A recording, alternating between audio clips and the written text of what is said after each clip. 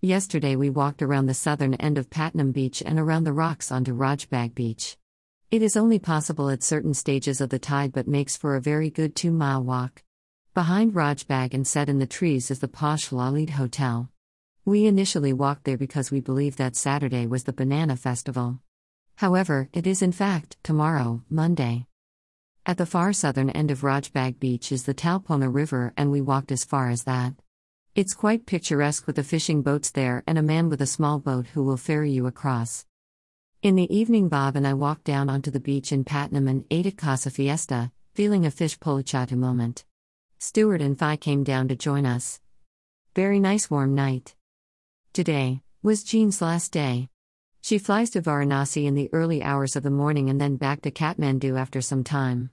Bob and I, Stuart and Fi had breakfast at Rangali, opposite the chai shop. It's a basic little place but it offers a very good masala dosa, amongst other things. They have some amazing pot plants growing around the courtyard.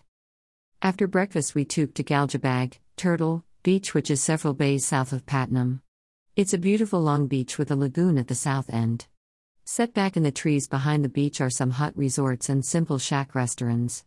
Because it's a turtle beach, there can be nothing on the beach, no loungers, umbrellas. Nothing.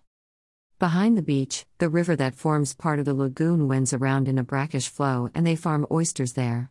The oysters used to be about £1 and 20 pence for a dozen until some fool gave the game away.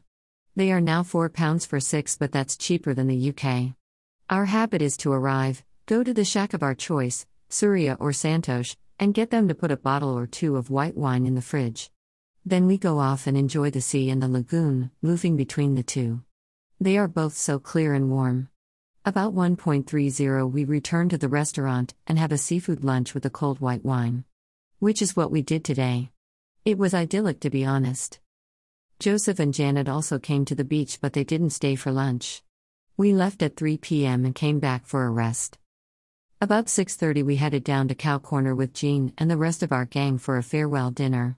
I had crispy mushrooms with a dip of mushroom sauce. All the food was very lovely but the portions are too big. Bid Jean a bon voyage till next year. Now we are 8 for a few days with a change this week when Joe departs and our younger daughter Daisy and her friend Lisa arrive.